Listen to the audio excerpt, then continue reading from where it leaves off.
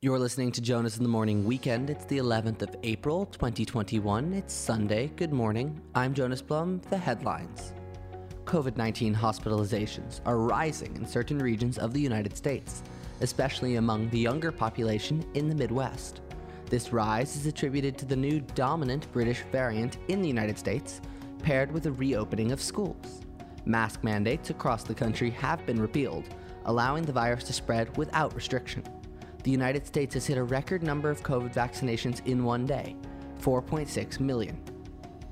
Buckingham Palace announced yesterday that Prince Harry will be attending his grandfather's funeral.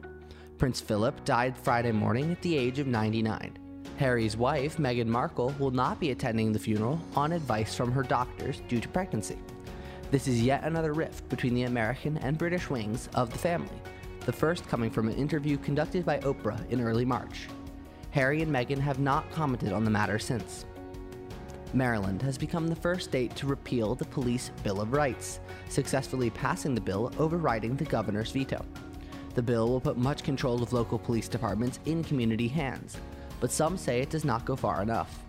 Many leaders have called for the abolition of the concept of police chiefs, something this bill falls short of. The legislation mandates body cameras for all officers, making the burden of evidence for cop-committed crime significantly lower. On Capitol Hill, Representative Dan Crenshaw, a devout Trump supporter who gained credibility by going on Saturday Night Live quickly after his election, is now effectively blind for the next month.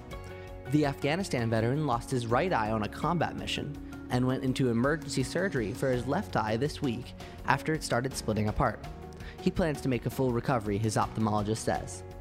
Finally, in some good news this morning, Jersey Mike's has donated all their sales yesterday in their Day of Giving, with a grand total of more than $7.3 million donated. And that's the news for this Sunday, the 11th of April, 2021.